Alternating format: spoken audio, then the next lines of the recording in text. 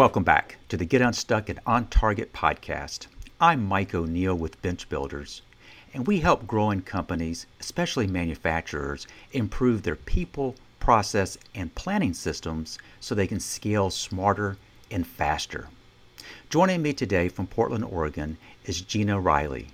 Gina is an HR professional who sits at that powerful convergence between career coaching, executive. You know what? I'm going to stop that. Okay. I've done your number 93, and I've only done that once. But I want that to be right. How's that for perfectionism? Am I making you crazy today? I think I am. You know, I have trouble. Powerful convergence was hard for me to say, so I'm going to say it right Powerful this time. convergence. Okay. That's my I'm ready favorite to, word. I'm ready to hit it again if you are. My apologies. I'm all good. I'm breezy. Literally, I think I've only stopped midstream once before. So look what influence you've had on me. I make those situational mistakes all the time. All good. All right. Welcome back to the Get Unstuck and On Target podcast. I'm Mike O'Neill with Bench Builders, and we help growing companies, especially manufacturers, improve their people, process, and planning systems so they can scale smarter and faster. Joining me today from Portland, Oregon is Gina Riley. Gina is an HR professional who sits at the powerful convergence between career coaching, executive search, and interview skills training. Gina is an authority in career transition. She's the creator of the trademarked Career Velocity System, a comprehensive solution that helps leaders and executives map out a transition strategy to last throughout their career. Welcome, Gina. Thanks for having me. I am really excited to have a conversation with you today. Gina, we had an opportunity before we scheduled this podcast to talk about what might Gina share, and something that you mentioned almost in passing kind of caught my attention, and that is the notion of storytelling. And that is, marketers are really promoting the value of storytelling. And so what I know about storytelling is more from marketing your business, and Mhm. you're here to share that storytelling should be a key component if you really want to land your ideal job. So that's what I would like to talk about today. I'm ready to do that. And what's so interesting about the topic is it overlays nicely with what you and your team do. If a company is trying to build a strategy and a plan, it ties to their brand and their messaging. And the same is true for professionals who are looking to make a career transition.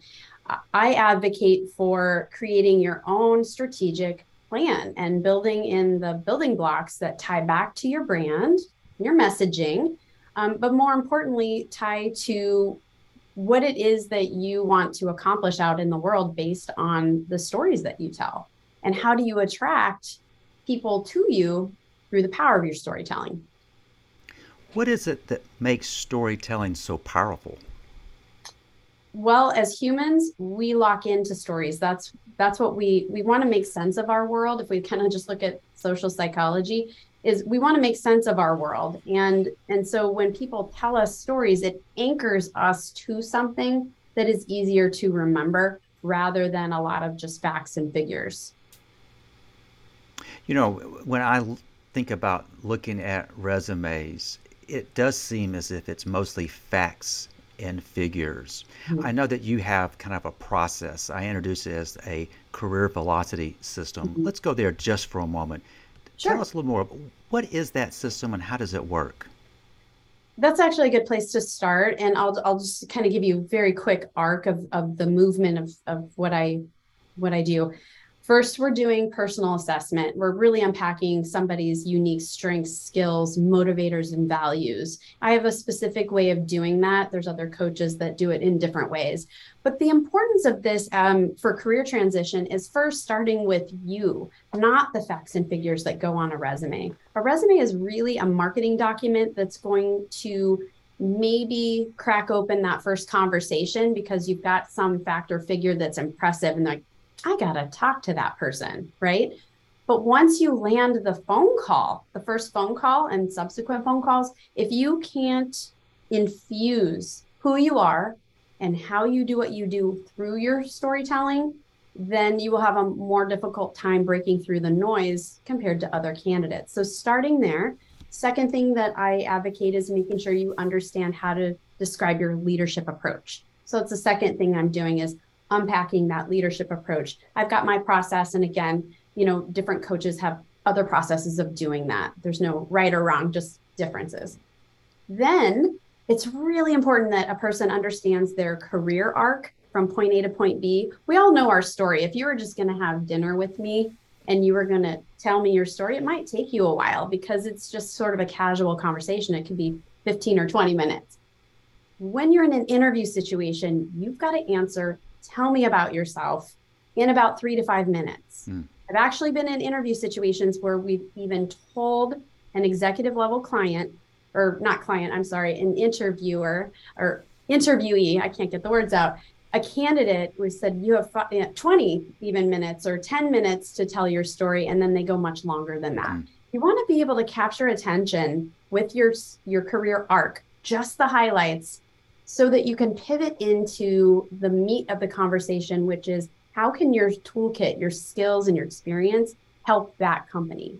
So the power is really about who you are, your leadership approach, and being able to talk about your relevant career stories in ways that land with decision makers, whether that's in an interview situation or you're a part of an executive team that's now going to go out and do what we call the dog and pony show, trying to get funding, for example, or you're in front of a board of directors and you're trying to influence decisions being made on behalf of the company. It's all about these stories and infusing believability in the value that we'll bring when we go do what we say we're going to do. As I'm listening to you describe the process that you use with your clients, and we're talking about the power of stories, you use the word infuse. That caught my attention, and that is, how can we infuse you into a story in not only a compelling fashion, but also something that's natural? Do you find that some people have some resistance to this notion? And if so, what works to kind of help them better understand why storytelling is important and why they need to embrace it? I would say that most people first are challenged by the idea of just interviewing in general and telling those stories. When we start with the who you are, how you do what you do, and your approach, it first anchors you with a certain level of confidence about your uniqueness in the first place. So we're both familiar with StrengthsFinder. When you do the StrengthsFinder, which is part of the assessment that I do, you immediately are looking at 5 top strengths that make you 1 in 33 million people, according to Gallup. Starting from a place of the way that I approach my work is unique to me. And unlike most people I'm ever going to meet, you start infusing the how you do what you do through your storytelling without using the scientific words that come off the page from that Gallup report. Nobody wants to hear, well, I'm an activator or I'm an achiever. That's not what it is. Instead, we're now bringing to life through our storytellings how we get results by saying, I activate teams and I collaborate across functions in order to bring people together, lay down a framework and a strategy and a process, develop KPIs, and then, achieve great things and so on. So you can infuse some of those words in the way that you tell the story, for example. We're recording this using Zoom, a tool that probably didn't even exist 5 years ago, probably even a shorter horizon than that. How has Zoom and its equivalents, how has it changed the interviewing process? Oof, that's a really good question. I'll say that I consult for an executive search firm on top of the coaching company that I have. It's Talents Group. And we've been using Zoom before the pandemic hit. And so, we would have leadership level candidates who would arrive on the video very uncomfortable. Maybe we would be looking up their nose or, from the forehead up. and so on. And people have developed a greater sophistication now through that process. And it makes us more nimble and quick at doing that recruitment job. We can touch people across the whole country in the world, in ways that we could not before. And it allows all of us to connect as humanly as we can through the power of video. And I just think it's an incredible tool. And I'm so delighted that everyone is caught up with what we were using in the first place. I do remember very early in the pandemic, I had the good fortune of getting an account early on, but I remember talking to folks and saying, we're going to be using Zoom, and it's this, what? And so you had to coach them through that. Mm-hmm. Let me continue on along those lines, because I know you work with all levels of leaders, but let's talk about the executives, whereas this notion of executive presence keeps coming up. Mm-hmm. How do you advise your executive clients to have that sense of presence, even if it's on something like Zoom? What's required? That's such an important question. I'm really glad that you asked that. First, let's define the high level, what executive presence is. There's 3 universal dimensions. I use the work from Sylvia Ann Hewlett. She wrote a book called Executive Presence and did a big, huge survey where all of the information that I'm drawing from comes from. Okay. It's your appearance, it's your communication, and it's your gravitas. So there's like 17 different elements within those 3 categories. Let's approach appearance. When we show up, and especially in a situation where we're trying to influence people, whether that's as a candidate or maybe it's an investor, whatever your scenario is, you want to look the part. And it doesn't mean today putting on a blue suit and a tie or a big wad of pearls or something, or a scarf. It's just showing up in a way that signals that you're there to do business. And a lot of people still have their yoga pants or slippers on. I get it. But I advocate for my own clients who are going into interview situations, dress like you were going to show up on site, minus the blue suit, and put on your shoes. Put on your business shoes. And I'll have my clients who head into interviews, they'll take pictures of their shoes and say, I'm wearing my shoes today, Gina. So appearance is one very important aspect, because it takes only 250 milliseconds for us to make a judgment, a snap judgment about each other. So I'm already making a judgment call when a person arrives on video. Once you get past that, it's the least important. Okay, I see you're here to do business. Let's look at the other 2 dimensions and its importance on video. Communication. You want to be able to show up and articulate yourself well, to the point, ready to tell those stories where you don't ramble and that you're succinct. And how that applies to gravitas also relates to EQ or your ability, your emotional quotient, your ability to read the room. Well, we're not in the room together, right?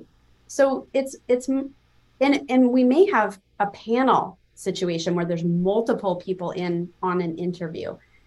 Paying attention and looking people in the eye virtually, looking to see if people are paying attention, maybe drawing them into the conversation by saying, so Ben, do you have a question for me? Or, something like that, where you're, Susie, I'm wondering if we could go more deeply into that. Making sure that you have command of your situation and you're seeing if people are connecting with you and that what you're saying is resonating. One of the mistakes that I see candidates make when they're telling their stories is they're not ready to do it succinctly. So they talk way too long, and then they lose the audience, and then they're not sort of checking to see if the eyeballs have rolled back or there's blank stares. So I recommend in that situation to ask, is this the direction you wanted me to head with this answer? Is there a different area that you need me to cover so you can really unpack my skills? That's having a real conversation and not just treating the conversation as a one-way, street. You're a candidate, it's a two-way street. You're evaluating them too. So make sure you're connecting with the people that are going to hire you and who are decision makers. You mentioned connecting with, and that's how we started this conversation. How can you present yourself in a way that creates connections? And we're talking about storytelling. I kind of like to ask you to elaborate a little bit on what is storytelling, how does it work, And how do you get people so comfortable with it that it becomes almost second nature? In order for it to become second nature, your storytelling, particularly in interviews, but it works otherwise, I've used it in other ways, is using a framework. Hmm. And there are many coaches out there that use different frameworks that are similar. So I use the SOAR methodology, and that stands for situation, obstacles, actions, and results. What this means when you build that in your storytelling in the construct is tell me what the situation was or the context overall, lay the groundwork so I understand where we're going. Then actions. What actions did you take within the story? And for leaders, I like to say, and then what did your team accomplish? Because if a person's going to say, I the whole time, you don't come across as humble. If you say we all the time, you don't come across as a confident leader. You have to strike a balance and own what you led. At the same time, recognizing your team backed you up and got it across the finish line, right? So situation, actions, obstacles. What were the challenges? Why are you bothering to tell this story in the first place, right? And then results. What was the impact? Why are you telling this story? And can you quantify it? So in an interview situation, it's really great if you can quantify that. You know, we grew our business from $40 to $50 million that year. Or some things aren't quantifiable with numbers, dollar signs, and percentage signs. There may be something else that's more challenging to represent, but it could be an increase in customer satisfaction scores, for example. Do you find in working with clients that role play is used? Do you use role play as a way to help instill these skills? For me, I actually don't use role playing. Instead, when I'm helping my clients prepare for interviews, what we're doing is we're literally taking hopefully ideal job descriptions that are well written. Most job descriptions aren't very well written. But what we're doing is we're taking each line item of what those outcomes are supposed to be if the person does their job well. And then we're creating behavioral or competency-based questions directly tied to it. It's very easy to flip it into a question. And it takes a few times of doing that for my clients to feel comfortable and confident doing it for themselves. But what I'm setting them up to do is to be able to do that for the rest of their career. They don't really need me to go and shape the questions for them. Then we design the SOAR method right underneath. They build the stories. Then they come back and they share the stories with me. And then that way I can help clip, cut, shape the narrative and let them know, whoo, you got too much detail there. You got to trim this back. You lost me. I started to think about other things. It's up to me to be honest and tell my clients this so that they realize, oh, this is danger zone. I don't want to do this when I'm in front of a CEO applying for my CMO job, for example. So I'm that honest truth teller who helps them shape it. But I feel like a mock interview is less effective because I'm already working with people for so many months. I'm already giving them other bits of feedback.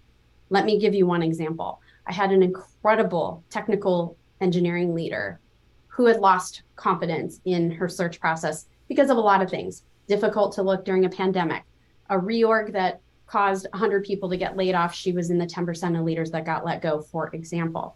So she, when she would appear on video, had her hand in front of her mouth when she would talk, and she was a bit shrunken back. So the first few sessions, I'm getting to know her. By the time we start to hit our stride, I unpack the awesome sauce, I'm doing the strengths and the skills and the uniqueness. She starts to blossom because she starts to see and feel the uniqueness. But then I had to call it out. Like, you've got to take your hand away from your mouth because you're showing me that you're not confident in what you're saying. You're hiding what you're saying. So with things like that, instead of doing a mock interview, I'm just giving people guidance all along the way. See, I think that makes perfect sense. And that is, you are tying expectations back to what they're going to be prepared to do. Many people listen to podcasts, but we also, as you know, record this in video format. But I'm kind of watching you as you speak. And if you get a chance, my encouragement is don't just listen. Go back to the YouTube channel and watch Gina. You can just see her kind of lighten up the screen. So I'm enjoying just watching you talk about something you have such a passion for. What else would Thank you like to you. share about storytelling that you that think's important? Yeah. Well, you covered on a couple that are really, really important, and being like the executive presence, how we are showing up, and all of these things helps us uniquely stand out. And I guess what I would have you know, and thank you for that beautiful compliment. What we want to do is create a pull strategy for ourselves. We want to be known for something as as an expert and as a thought leader in something, or that we're creating a water cooler of conversation around ourselves so that we insert ourselves in the conversation in a different way without saying, I'm the expert at all of this, but I do know something. I've got something to convey and communicate and contribute. So when you consider all of that, what we're trying to do when we're communicating on video or otherwise is just showing that enthusiasm and trying to connect with authenticity, on our subject matter expertise, and to help people want to come back for more. You use that term authenticity. Mm-hmm. Um, to some extent, the whole process of interviewing, Mm-hmm. there's almost artificiality in the process, is it not? I mean, we almost go to a certain role, not only the candidates, but those kind of interviewing. How do you infuse, to use your word, authenticity? How do you help your clients come across in their authentic way? Mm-hmm. Another wonderful question. I just got off my previous phone call was with one of my clients, a CMO of a major brand who helped grow it from like 40 to 400 million over the course of his career. And when he first started working with me, the challenge was what one of my favorite quotes is, it's hard to read the label when you're inside of the jar. Hmm. And so I'm going to go back to unpacking the awesome sauce. Once that individual was really tapped into what it was about the leadership skills that he'd accumulated and what makes him unique, and infusing that, into the storytelling, that's where that confidence started to come out.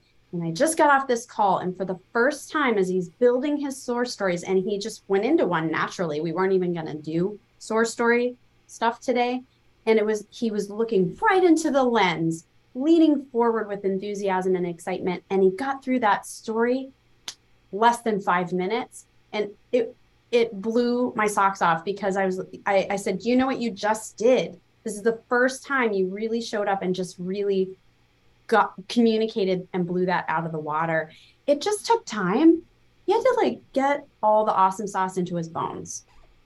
He knows it's there, but he had to start using the language and practicing it with it. And we've been writing and journaling and doing all these things. He's doing informational conversations and using that storytelling time and again to build relationships. And it's just coming now. It comes naturally if you want to work at it.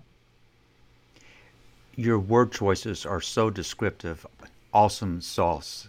And when I heard you say that, and you get to bones, it's almost like you have to kind of marinate for it to kind of to seep in. That's You know, right. I always imagine applesauce, but now I'm thinking barbecue sauce, well, I am too, and I'm getting hungry. which I'd probably prefer barbecue sauce. That makes two of us. You know, you just gave a good example of a client where it kind of clicked. Can you Mhm. think maybe of another example where either you or a client got stuck? And what did it take to get unstuck? Mhm. Well, I actually think that this last client that I was just referring to, it was like a matter of practice. Uh, Most of my clients, what I see, the people that appear at first are people who are proud of a career, a career that they've really grown and developed and cultivated, but they feel stuck on explaining that in a way that helps them come across with humility Hmm. and with clarity. And so I have so many stories. That was the question though, right? um, I think this last example is really one of them. Is I don't know how to tell my story, and then going back to building up the micro pieces and practicing it to help you get there. But most of my people do transition into that next opportunity, and that's really what it's all about, is going from point A, building the stories up, networking your fanny off. You've got to build and nurture your network. And then that is the outcome, is that something happens because you're tapping into the hidden job marketplace. Gina, you didn't say this, but what kind of popped in my head, it seems as if in today's business climate, we're just looking to the next, whatever it might be, the Mm-hmm. next day, the next week, the next Mm-hmm. quarter, perhaps the next year. And Mm-hmm. what you're sharing is when you're working with clients who maybe have a career to reflect on, Mm-hmm. is how do you reflect on a 20 or 30-year career and come across in a way that is succinct, but it tells the story in a compelling fashion, that you Mm-hmm. strike the right balance of humility and uh, not humility, I guess, come across Right. not come across arrogant, if you would. Right. As we've been talking about storytelling, I wanted to make sure that we cover that topic well, but at the same time, you have capability to speak on a wide variety of topics. As you kind of reflect on what we've discussed thus far, what do you want to make sure that our listeners get in this conversation? Oh boy. Um, I think a great end cap, as we move forward in our conversation, is it's up to each of us to not be the world's best kept secret. We cannot expect to do our job, blow it out of the water, and then for opportunities to just fall in our laps, no matter what stage you are in your career. It's very harmful in the early part of your career, and then it becomes very damaging when you're 25 years in and you realize I'm itchy, I'm going to get redeployed or laid off, or something's happening that's causing a transition, and then we're completely stuck because we haven't created the pull strategy, right? So having a healthy network of individuals that we are collaborating with outside of our organizations. A lot of the people that I end up coaching have come from major marquee organizations, and they're like, I've had this great career for 25 years across a global organization, but I don't know anybody outside of it. That's a huge problem. And what if you want to get a job within the same ecosystem, but another company, and you haven't developed the relationships, and all of your peers who got laid off are also vying for those same limited jobs at the leadership level? It's really damaging to one's ego if we are now considered the world's best kept secret. Mm. Let's talk about ego a little bit, particularly when people are maybe forced into a transition. Mm-hmm. Do you find that that occupies a fair amount of the time, particularly early on when you're working with a client, that the ego has taken a bit of a hit?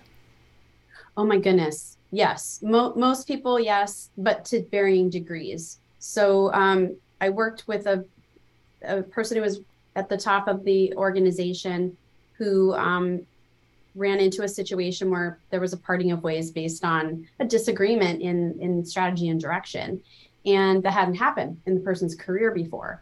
And so there was this huge hit to the ego, and then it's very difficult to replace top leadership roles. Mm-hmm. So there was a couple of years of reflection and wondering, is anyone going to call me? And when we started working together, we were building that foundation of someone who's very accomplished, who has managed and led more people and more money than I will ever see.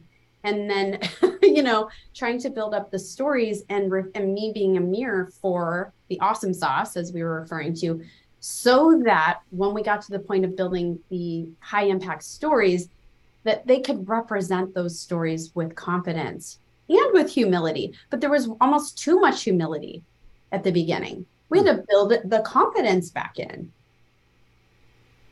I can see how you would do that. And because that was a protracted gap, um, self doubt can really kind of take over. In today's climate,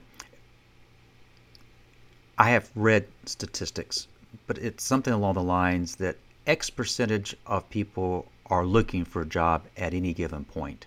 Mm-hmm. The numbers I see are kind of staggering. Mm. Do you believe that most people kind of have at least one eye out for the next opportunity at all times? Mm. If you're asking me personally, do I think most? Not necessarily. And part of that could be generational though. So I'm a Gen Xer. I don't necessarily think that, and I'm talking broadly, Gen X and boomers aren't, we were raised with different mentalities, and each generation has their own methods and processes and thoughts. But I entered the ecosystem of business thinking, oh, I might be at this company forever. And then, Gen X is pretty well figured out by now that isn't the case. But I have a lot of counterparts in the Gen X ecosystem who are still at those companies 20, 25 years later, just coming to this realization. So how do you get unstuck? Again, it goes back to, you have to start building the healthy network. How do you build a healthy network? By genuinely being curious and asking questions of people that you are connected to, and not job hunting, not asking for a job, and building up a reputation for your own thought leadership in order to make that happen. Now, if we're going to go all the way down to the younger generations, if you will, I'll just say loosely, maybe they do have their eyes one in, one out. It's harder for me to say. But I also think that can trip them up too, because then they can appear to be job hoppers, or maybe not get the deeper expertise. They may get content expertise across a range of things, but to have mentorship and some longevity with people or a company, there's value to that too. Yes. What else would you like to share about storytelling or anything along the lines of what we've been discussing? Sure. I would maybe offer to people, how do you start to unpack your stories? And there's a lot of different ways. And there's a lot of different categories that you could place your stories in. One could be the stories of challenges, and then others could be stories about the future of my work, the future of your industry and your technical space, or what have you. So starting to noodle out, and think about, well, what do I really want to be known for? And then as a supplement to that, look in your ecosystem and turn to people who are either your peers, your mentors, your managers, people that maybe serve as some advisory role in your career, personal board of directors. Ask them what they think you're most known for. Ask for 3 adjectives that you could be building on if you don't want to go through an assessment process or something. What do people already know, like, and trust you for? And start building up some stories and think about unique ways that you could put your own spin on that and put that out in your ecosystem. It doesn't mean you have to start becoming a thought leader that does a TEDx talk. What it could mean is you're just doing a very short form post once a week or every other week on LinkedIn. It might mean that you're going to launch a study and bring in some collaborators and write a white paper. It might be that you have a content expertise and you've never thought to offer yourself to speak at a conference or be a panelist. There's so many ways that we as leaders can put ourselves up in the front and generate conversation to attract, and remember the pull strategy versus push when we get stuck in our career. You mentioned that pull strategy. Before we hit the record button, you actually shared with me the pull strategy, whereas you were describing if you're skeet shooting, the way you instruct someone that you're ready, you say pull. Mm-hmm. Is that the same concept, pull strategy? Oh my gosh, that is so beautiful. I'm going to have to do a LinkedIn post on that. No, it's not necessarily what I was talking about, but the imagery on that was like phenomenal. Sure, I think you are signaling to the world that you're game on when you create the water cooler, when you get your thought leadership out there in ways that are authentic to you. So if people have been listening to this podcast and they're saying, gosh, there's so much that Gina has said that I'd like to kind of learn more about, what's the best way for people to reach out to you? Sure. I'm at GinaRileyConsulting.com. I actually have a free webinar on there that people can actually download and create a career transition plan without ever having to pay for or look for a coach. You can actually start laying down that traction.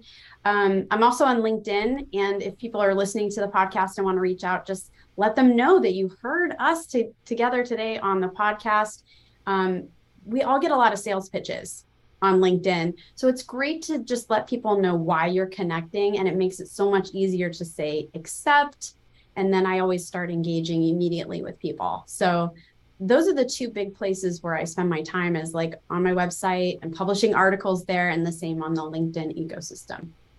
Well, we obviously will include both your website and your LinkedIn profile Yeah. in the show notes. As expected, Gina, this was a real pleasure. Your enthusiasm comes through loud and clear. Your knowledge. Thank you for sharing that with us today. Oh, it was a great conversation. Thank you for having me. I appreciate it. I also want to thank our listeners for joining us today. We upload the latest episode every Thursday to all the major platforms, including Apple and Spotify. So if you've enjoyed this episode with Gina, please subscribe.